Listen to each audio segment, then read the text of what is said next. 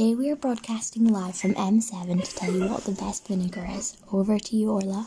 Yes, as you all know, vinegar is a type of acetic acid, so we started an experiment to test which vinegar is the most acidic. Orla, I see you have a setup ready. Could you talk me through it? Yes, so we have two beakers, one set up with our Hungry Man's Heaven branded vinegar and the other one has alkali in it. Next, I'm just going to add 5 drops of universal indicator, then swirl that in. Now I'm going to add the alkali to the vinegar while swirling it. Okay, so there's been a clear colour change from red to green. What does that indicate? That shows that the vinegar, which is the acid, has been neutralised.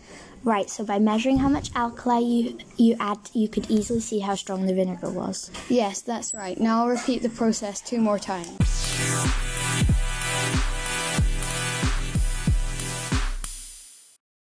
Thank you to Orla, our head scientist here at M7 Production Studios, for talking us through that experiment, as well as our recording crew.